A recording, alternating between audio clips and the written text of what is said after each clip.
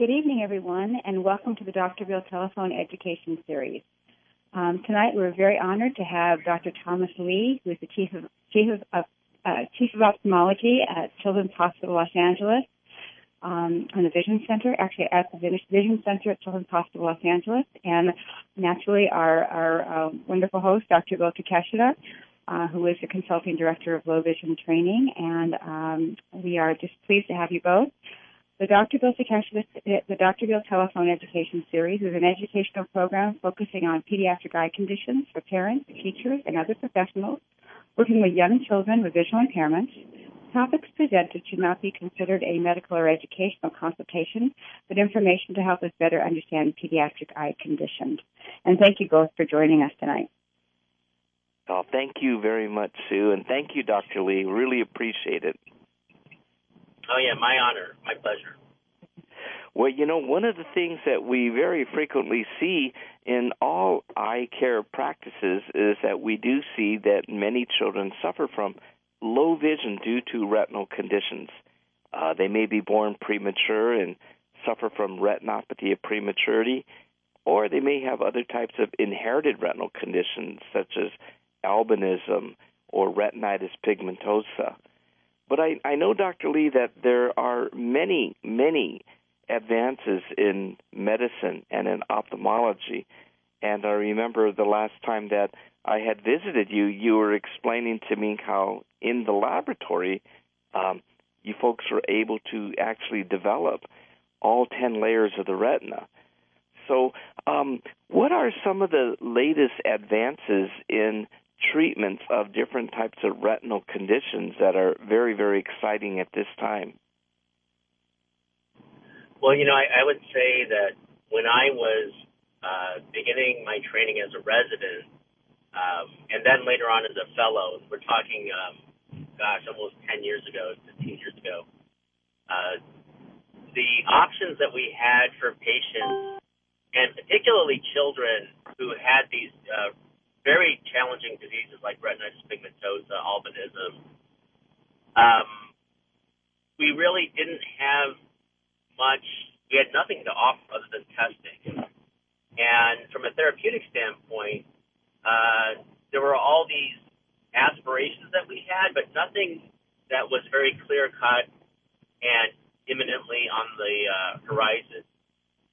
Fast forward 10, 15 years, and in 2016, we are now facing a very different set of opportunities that are really, I think, going to be very promising. So I think when we talk about inherited retinal diseases as a starting point,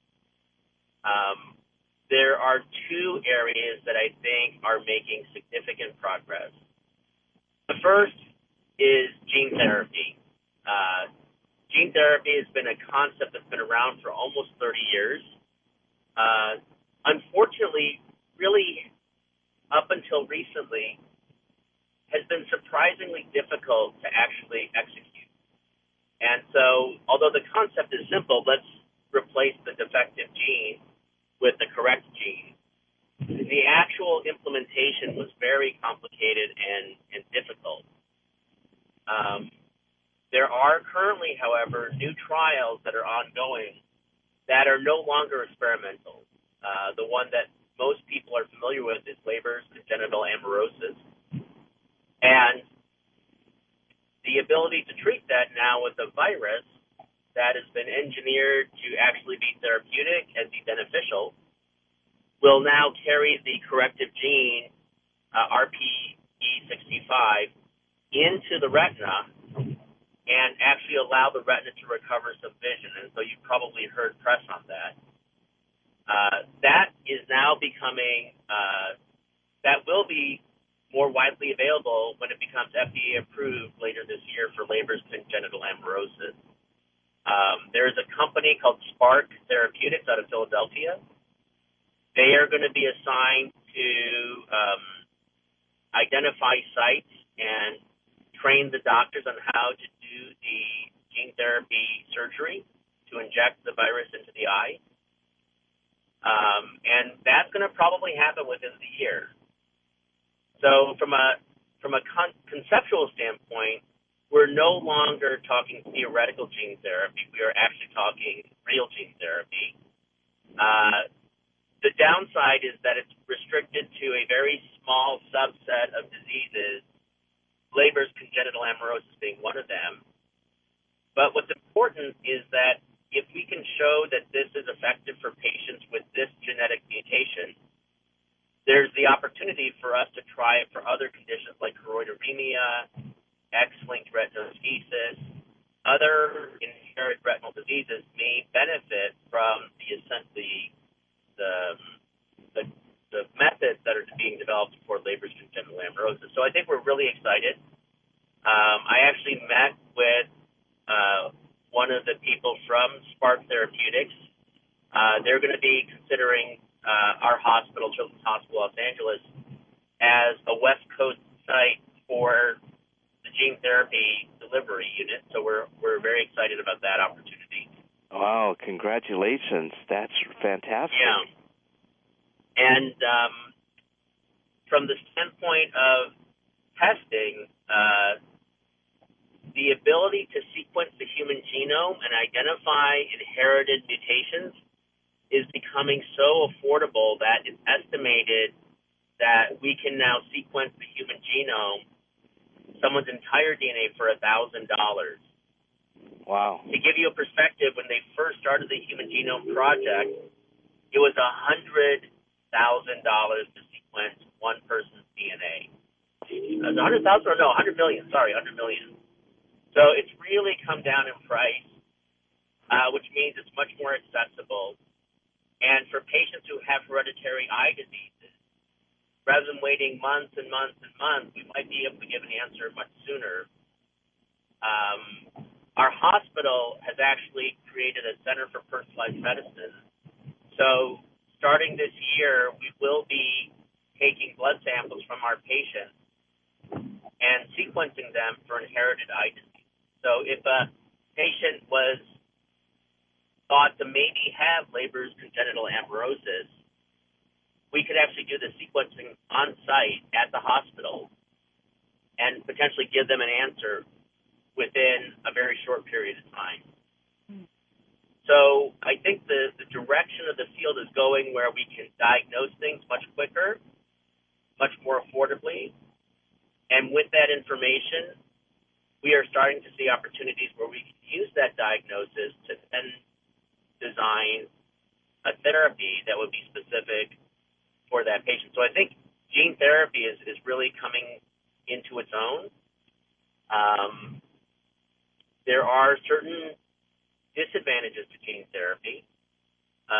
Primary is that it only works when the cell that needs the new gene is still alive. And in some retinal conditions, by the time you diagnose the disease, the damage that has occurred is already quite significant. And you're kind of behind the 8 ball from that point forward, where you're no longer dealing with healthy retinal cells, but you're trying to do therapy, let's say gene therapy, on a cell that's in the process of dying already, in which case the corrective gene is going to be of little use because the cell itself is too sick to function. So the other side is doing stem cells. And the idea is, instead of doing gene therapy, you would do cellular therapy, where you would replace the damaged cells that are too far gone to benefit from gene therapy and actually replace those cells with healthy new cells that do not have that damage. There's a lot of excitement over it. Bill had mentioned a little bit of the work we're doing. We actually have a very advanced stem cell laboratory. We're probably one of 4 in the nation that can do this, where we can actually recreate the human retina in a dish and have it look very similar, if not identical, to what a human retina would look at that stage of development. The problem or the challenge with stem cells is getting those new cells to integrate into the damaged retina in a way where those cells can talk to the rest of the retina and function. So that's something that is a work in progress. There's evidence that it works and has some functionality. And so the joke in the field is we have great stem cell techniques, and if you're a blind mouse, we can cure you. But if you're a blind human, that's something else. So right now, if you're a blind mouse, there's a great future in front of you, but right now for humans, it's a different story. Mm-hmm. I think that's something that will be we can surmount. It's going to take a little bit more work. One thing I think that's actually very interesting, which we've selected as our area of focus, is although I think using stem cells to replace damaged retina is going to be very important, there may be another application of stem cells that could be even better, and that is what we call disease modeling, meaning that in our lab, we can now take a child's sample of blood, reprogram those blood cells, those white cells, to become what we call adult stem cells or pluripotent stem cells.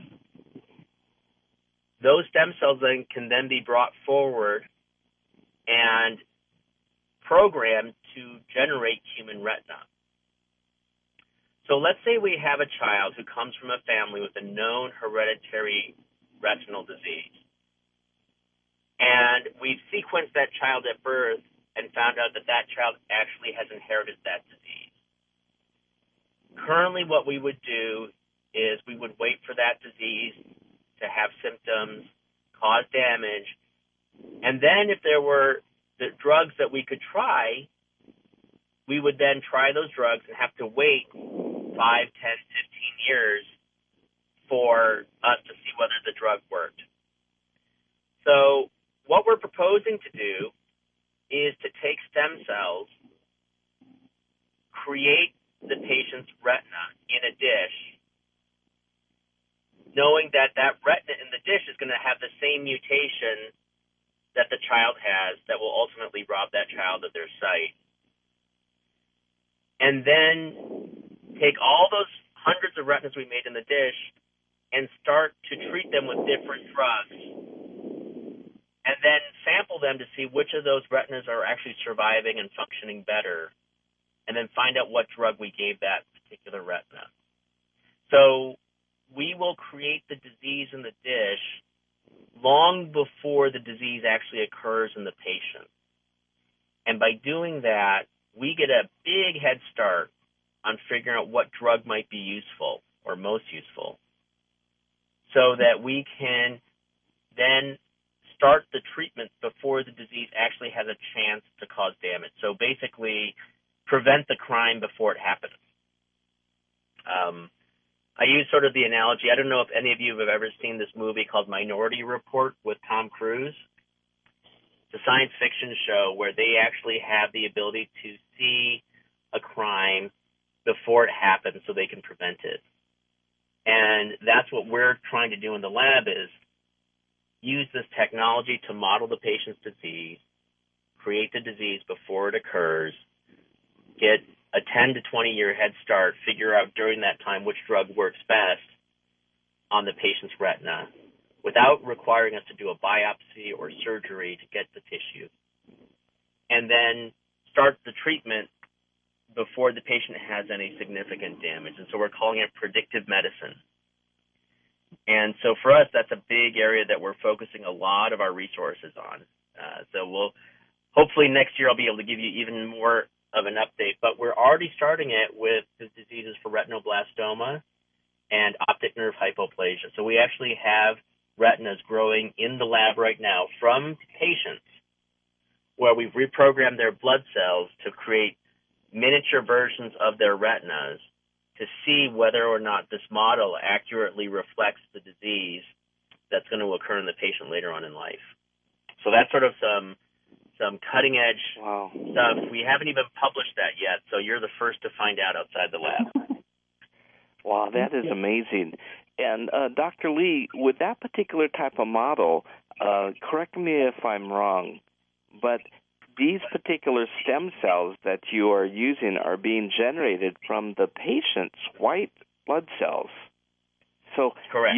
You don't have to actually find an unborn fetus to gain or use stem cells. Yes, and so that's a big benefit because it takes all the ethical issues surrounding embryonic stem cells off the table. And we found that these induced pluripotent stem cells that we can create and engineer from a patient's own white blood cells accurately behave as if this was a retinal stem cell. So we're very excited about that. Now, who is helping to finance these particular types of research projects? Is the United States government very supportive in this, or are you raising these particular funds through independent investors? So the National Institutes of Health, NIH, are helping to fund some of this work. We have philanthropic private donors who've been very excited about supporting this work as well. So it's really a combination of philanthropy, federal funding through grants that have all sort of come together. Very motivated parents have helped out as well. So we really feel very fortunate. And, I think when someone decides to support us using their own resources, I feel a personal obligation to make sure that their support and their funding goes to make a difference, and that we really, it's incumbent on us to become the best possible stewards of their resources to realize the aspirations of the donors and our patients. Mm-hmm. Yeah, that is fantastic. What about if some of our listeners, or we know others who may be very interested, because I just think that this work is fascinating. Who would we donate this to? How would we designate it such that these funds would be earmarked for this program? Typically, the way donor-directed support comes in is if someone was interested, they would contact the Vision Center, probably me. They would get me, and then we would listen to what the interest of the donor was, and then identify whether or not we could fulfill those aspirations of the donor, and if so, what that project would be. And then the donor would just write on their check that this is to go to, let's say, the stem cell program at CHLA. And so it's actually not that difficult. They just have to give us a call the Vision Center, and get in touch with me, and I'll sort of make sure that it's really important for me to honor donor intent, and I especially when it's coming from an individual. So I really want to make sure that we do our part to explain to the individual what it is we can and cannot do, and would this meet the expectations of the donor. Because if we can't meet the donor's expectations, then I would try and direct them to someone who could, if possible. But I think a lot of what happens, and the important part of that is explaining to the donor what we could do with their funding, and make sure that is something that they would be proud of. Let's put it that way. Now, what about at the present time? Is Children's Hospital LA accepting clients or patients that are hoping to have a genetic testing if they do know that their child does have a genetic eye disease? We are about to go live this year. It's a fairly resource-intensive process, but we've been very fortunate to recruit some very bright minds in the field to help us get this started. So the Center for Personalized Medicine has a scientific director, Jacqueline Beagle, who came from Children's Hospital of Philadelphia. And the person who is actually overseeing a lot of the technical aspects of the sequencing and designing new, what we call sequencing panels, is Zhao Wu, and he is from Massachusetts Eye and Ear Infirmary, fortunately. So he actually, in addition to being a phenomenal geneticist, actually has background and built his reputation on inherited eye diseases and developing the platform that Harvard is using right now. So we're hoping that by the end of the year we can have some meaningful testing going on for our patients. Wow, that is absolutely fantastic. That's fantastic, because I've had other patients who have actually had blood drawn, and they sent it to the National Eye Institute, and they stated that they haven't heard results sometimes in over 5 years as to what is the genome. Yeah, it's a very long turnaround time. We feel it's really important that as new technologies become available, such as gene therapy, having the ability to identify the problem at its earliest possible stage is going to be really critical in ensuring the best possible outcome. So the hospital actually has invested about $30 million to create the Center for Personalized Medicine, which will obviously not be limited to just children with inherited eye diseases, but all types of inherited diseases. So we're very excited. Wow, that is fantastic. I want to go ahead and ask any of our people who are in the audience, do any of you have any questions for Dr. Lee?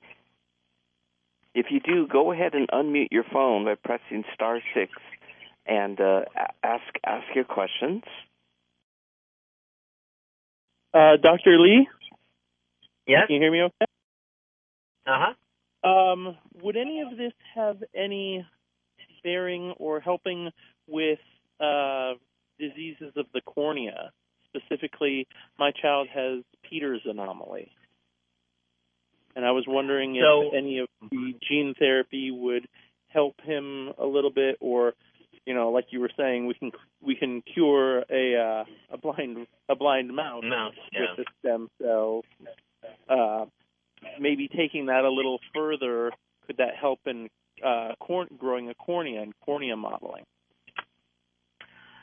So the cornea, so to give you some background, the retina is sort of this unique part of the eye where it's so highly specialized that you can have a single mutation in a single gene that can wreak all this havoc. And so that's the bad news. The good news is if you fix that single gene in that single, mutation, you can actually have a rapid turnaround, 180-degree turnaround. When you look at other structures in the eye, such as the cornea, you may have a mutation that can start a whole cascade of events, of downstream events. And so let's say it alters the formation of the cornea and the lens and the iris, let's say with Peters anomaly. And what ends up being a single mutation triggers a cascade of events that go beyond that single mutation. And so you can have scar tissue forming. The cornea itself can become hazy and have areas of opacity. So the gene therapy in that setting could try and correct whatever the original defect would be, but not necessarily help with all the downstream collateral effects. Now, having said that, let's say, for example, you wanted to do a corneal transplant, understanding that there are other issues that surround Peters, such as glaucoma. But let's say you wanted to do a corneal transplant, which in an adult would actually be a fairly straightforward process. But in a child is not, because in a child, blood vessels can grow in that cornea that can then stimulate rejection of that cornea. So there's a lot of things that would be working against that cornea to actually take hold. This is what I'm about to put forth is not something that I think is ready for prime time, but is something that's being looked at. So you can use gene therapy to replace a defective gene, but you can also use that same technology to confer protective benefit to tissue by introducing a gene that might protect that that tissue from having some of these side effects. So let's say there's a gene that can downregulate and prevent blood vessels from growing into the cornea. Well, you could engineer a virus to go and treat the cornea so that the cornea genetically becomes resistant to some of these blood vessels growing into it.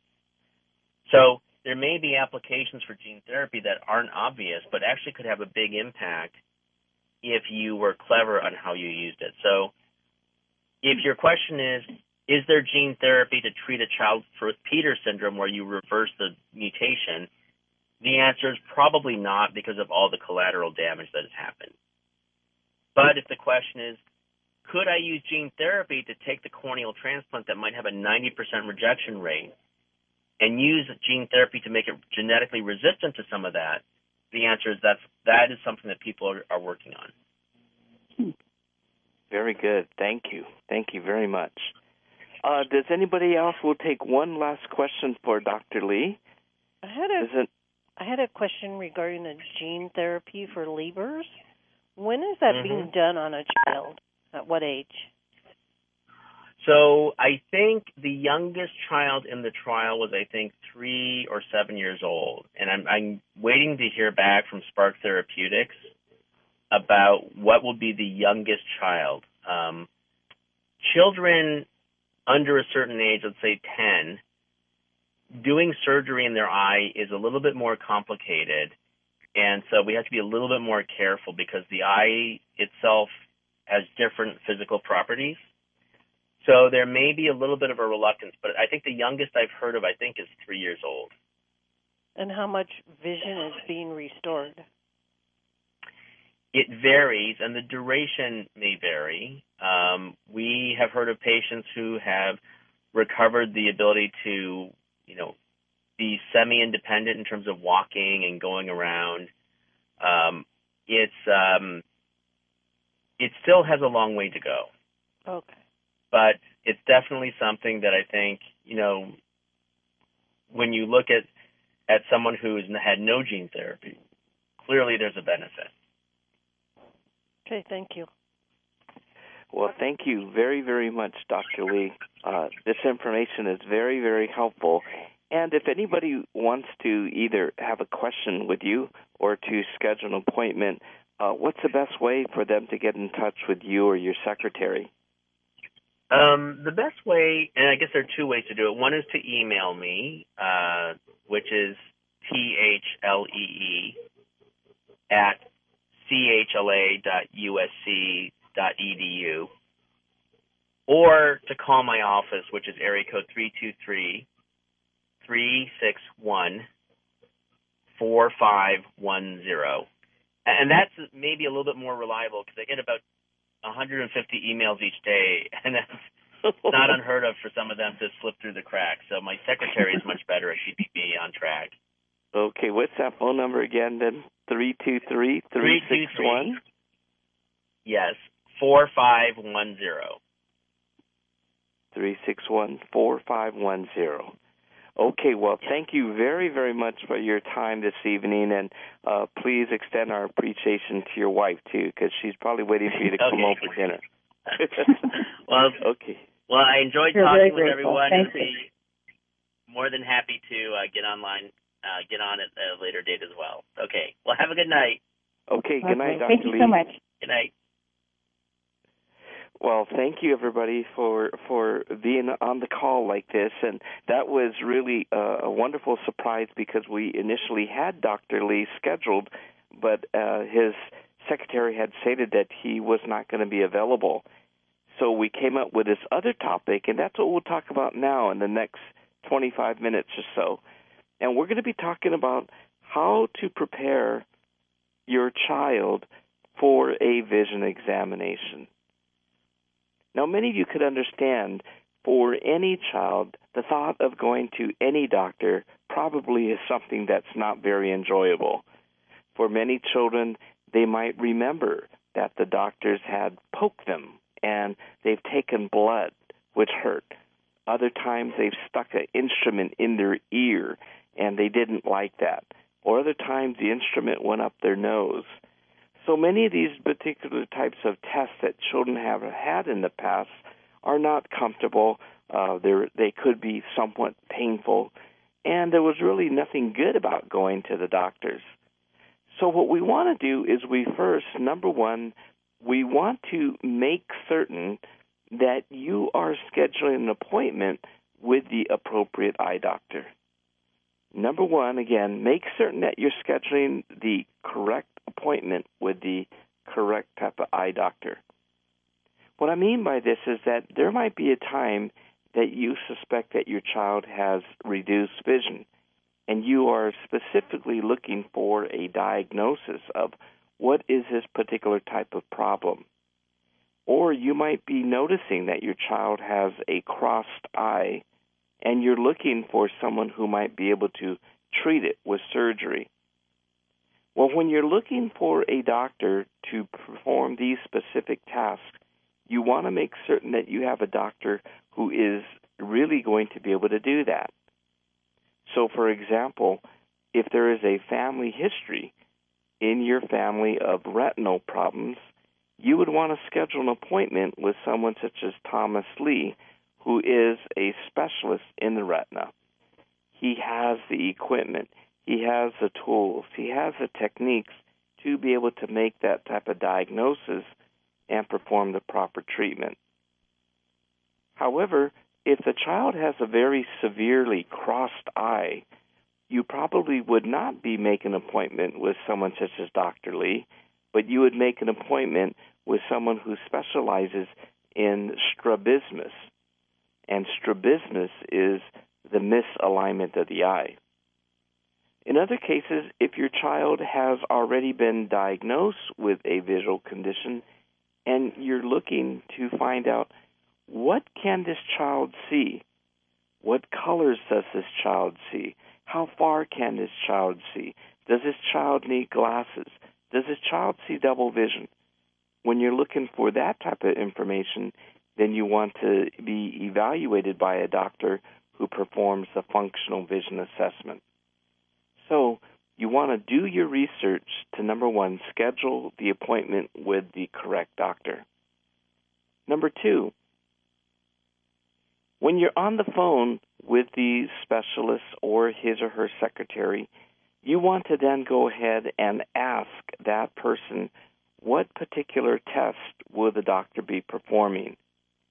You should have a list in your mind of what you want that doctor to test for. And I recommend that you write that down on a tablet, or you could type it, or even type it into your cell phone, but definitely type that before you make that appointment. You can ask the questions. Will the doctor measure how clearly my child could see? Will the doctor measure whether my child needs glasses? Will the doctor be able to measure how much color vision that my child has? Will the doctor measure how much side vision or peripheral vision that my child has? Will the doctor be able to determine whether my child needs sunglasses and what type of sunglasses?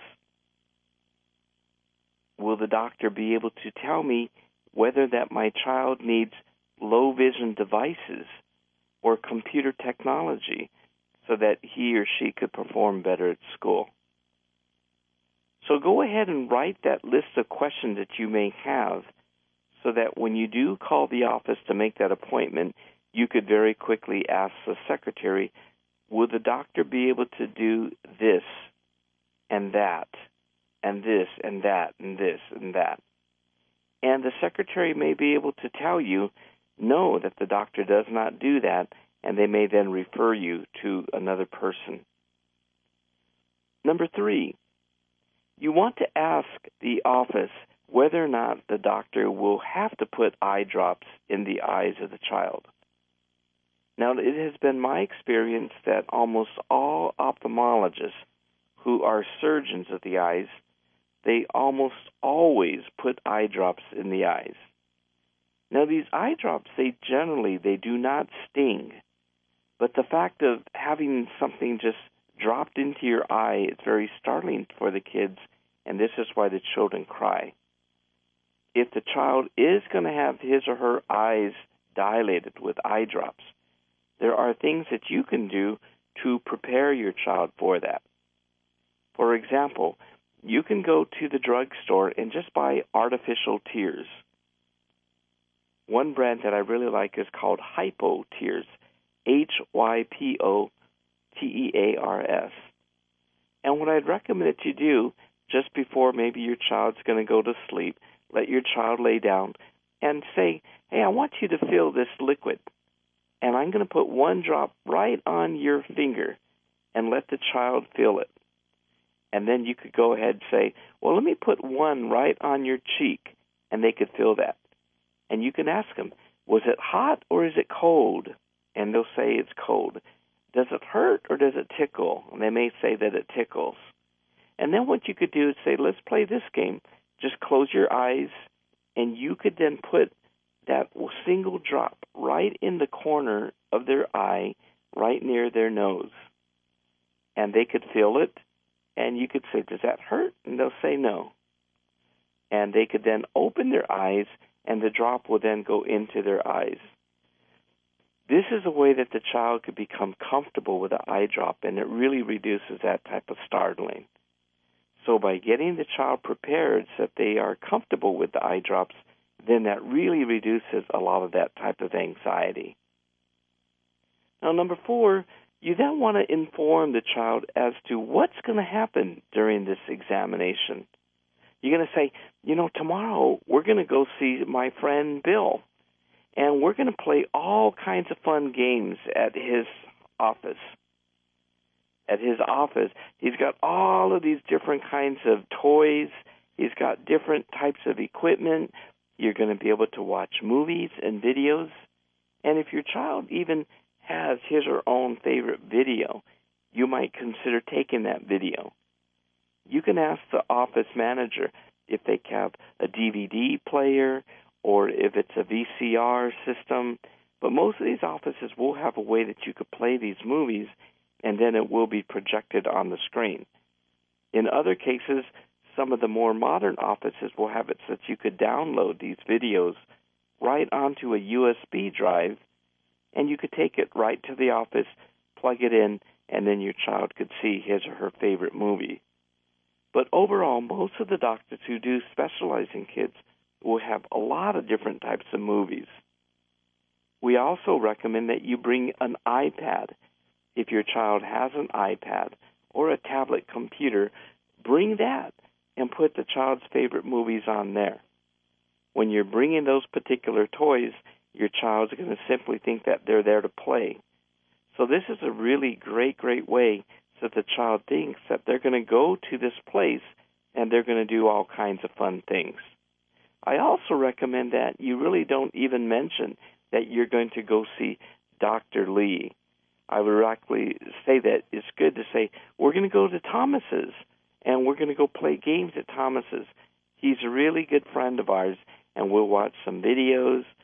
What kind of videos do you think we should watch? And let your child make that response. You could also then say, hey, when we go see Thomas, why don't we take some snacks? Let's make a nice picnic basket. Now, this is very important because for some offices, you may have to wait a long time, and that could be very difficult on everybody involved. So go ahead and make it into a fun thing by taking a little picnic basket. You could bring a couple of bottles of water, or if your child likes juice, bring some different types of snacks. Maybe you're going to chop up some vegetables, carrots and celery, or you might even have some other types of sweets that your child might like. But these are things that make it a lot more of a fun, eventful time because your child will say, hey, Mom's bringing the ice chest, and we have my iPad and my favorite toys. This is going to be something that's really, really fun. Now, when you then get into the office, you can immediately ask the secretary, how much time do we expect before we can go back?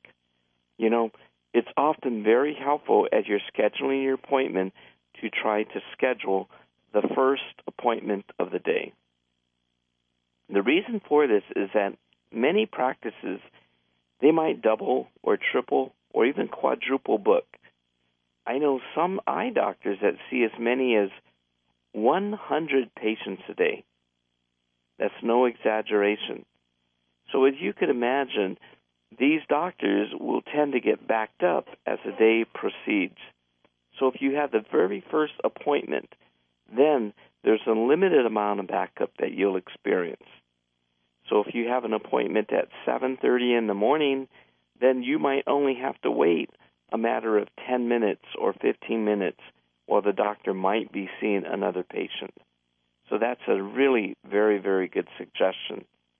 If the secretary tells you that it's going to be right away that you're going to be going back, then I would let the child go ahead and play with these different toys.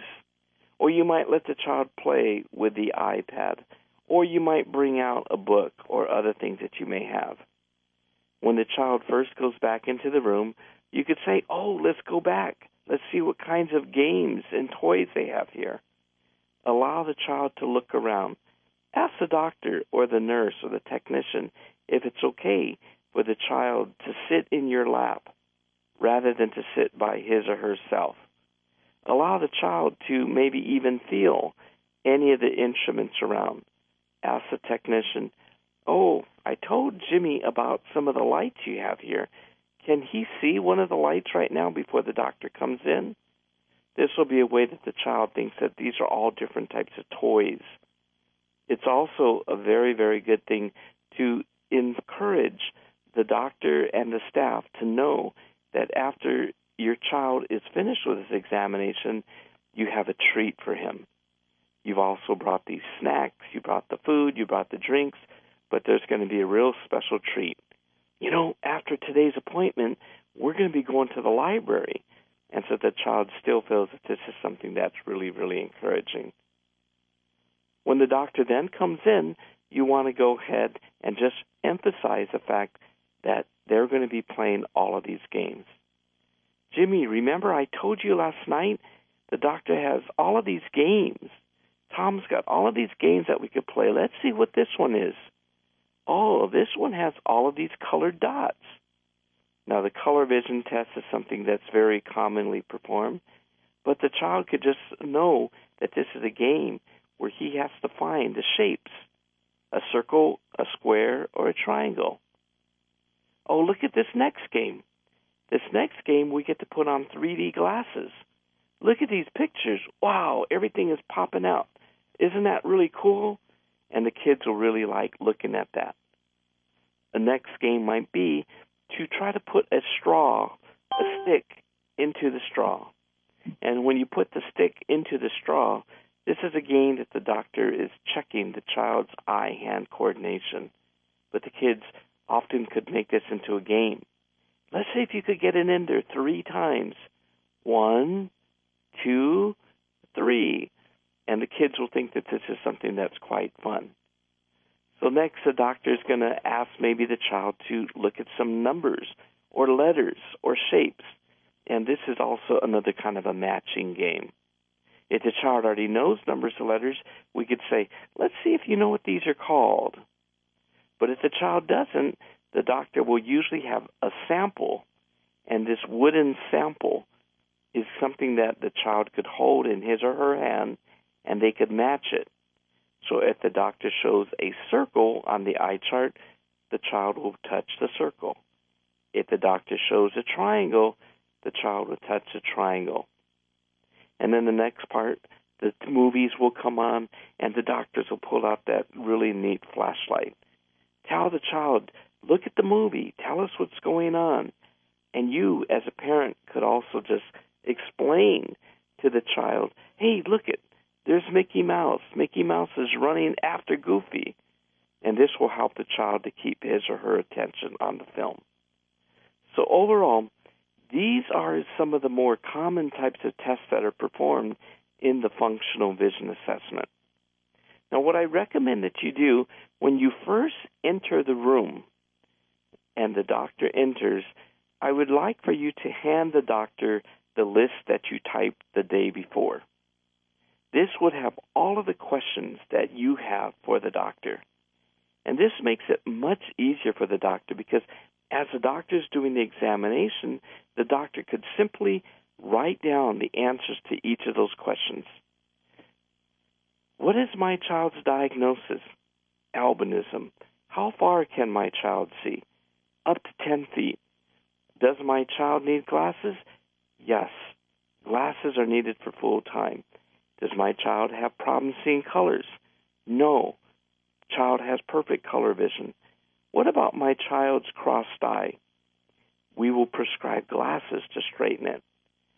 The doctor will be able to answer those questions very quickly by simply writing. And as you can imagine, in some cases, the doctors who see up to 100 patients a day, they don't really have a whole lot of time to answer all of these questions. So you could prepare for your examination very, very well by writing these questions out. And finally, it will then probably be the time that the doctor is going to put drops in the eyes.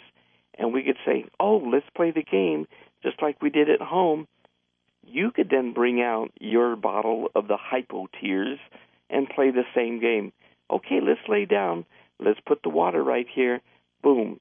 You drop it in the corners of the eyes of the child. Blink, blink. Oh, great job. Okay, let's see. Oh, the doctor has one with a red cap. Let's put this one on. Boom, boom. And then you'll be able to put it in very easily. This is the way that we could really avoid most of the stress, is that if we prepare the child so that the child is not anxious beforehand and the child is not experiencing something that they have never experienced before. So these are some of the things that we like parents to know beforehand. And at the Center for the Partially Sighted, we have a staff that calls the family before the examination, and they prepare the family.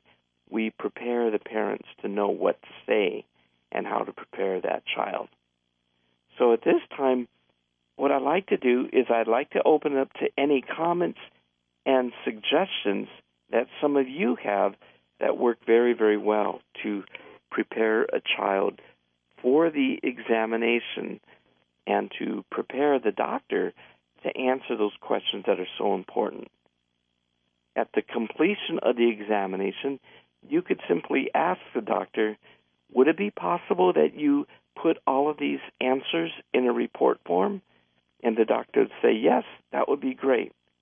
And the doctor could then keep that paper if the doctor needs it, or the secretary might make a photocopy, put it in the chart, and you take the other copy home. So can anybody share some other ideas that I may have left out? Does anybody have any questions? Okay, I guess that's it, or I don't know if I'm the only one on this call. Sue, are you still there? No, I'm still here. Yeah. I was just going to suggest. Sue, do you have some suggestions? Well, you covered it so well, Dr. Bill, but there's one thing I think it's kind of helpful to do sometimes too is after a doctor visit, it's kind of nice to be able to, talk to your child about the experience and maybe, write down some of their child's comments about what the doctor visit was like. So it becomes kind of an experience story that helps the child to be able to have some ownership of what happens, their experiences, and helps them be kind of put some of their thoughts or maybe those lingering anxieties that aren't always addressed. Just because the things you talked about were beautiful examples of how to help a child prepare and be more comfortable, but just those lingering things about going to the doctor that we all tend to experience, that for a child to maybe write that in an experience story and have those kinds of journaling almost that they can do with their family, that becomes sort of their own story about going to the doctor. I think that's very, very good. And it could even be that mom and the child will go home, or the dad and the child will go home and even make a storybook out of it with pictures or something that they could draw. Mm-hmm. Does anybody else out there have other suggestions that they'd like to share? Dr. Bill, it's Nancy. Hi, Nancy. Thank you. Hi. I just have to say I was very moved by how you just made it so real for these kids to do something that can be so challenging, and your love of what you do and your gift really just permeates all of these lectures. Oh, thank you very much for saying that. And I have to tell you, this isn't something where I'm special or I'm great, or I can't even say that it's because I read a book or attended a lecture. But I've been examining, in part, children. For the first 18 years, I was doing the examination. In the last 12 years, I've been sitting in the examination room, and we learn through experiences. Parents will often tell us what they told their child or what they did, and I don't come up with these ideas. I steal them from the parents. So thank you. You're very modest, Dr. Bell. But parents are our very best teachers. They are. Absolutely. Well said, Nancy. Does anybody else have any other comments, questions, or suggestions? Okay. Well, I thank you all very much for your time, and we will be recording this. Thank you to Joe Yerka from Airs LA. It will be up on the Braille Institute webpage at www.brailleinstitute.org, and it will also be up at Airs LA at www.airsla.org. Now, with Airs LA, we also have 2 new applications. One would be for your Android phone. The other is for your iPhone. So you could listen to all of these podcasts on your cell phone, which makes it very, very exciting. And Sue, you want to let everybody know that we're going to be taking a little bit of summer vacation and what we have in store for next fall. Well, we will be working on that, Dr. Bill. So we will be taking a break for July and August, and then we will be getting back in touch to our list with our list on topics that will be, our next season's topics. And if anybody has any suggestions or ideas for what they'd like for topics, please feel free to email me at SSTRA, F as in Frank, ACI at BrailleInstitute.org, and we'd love to hear from you. Well, that sounds great. I hope everybody has some good ideas, and then we'll have a lot of work to prepare for these programs, right? You're right. As always, Dr. Bill, we deeply appreciate everything you've always learned from you this past year, and we look forward to hearing more and learning more from you. And we also appreciate Airs and Joe and Dick Burden, Joe Yerka and Dick Burden for recording these programs for us. Guys do great stuff. Yes. Thank you very much. So, again, thank you very much for everybody listening this year, and we hope to, again, see you again this September. Good night, everybody. Good night, and happy summer.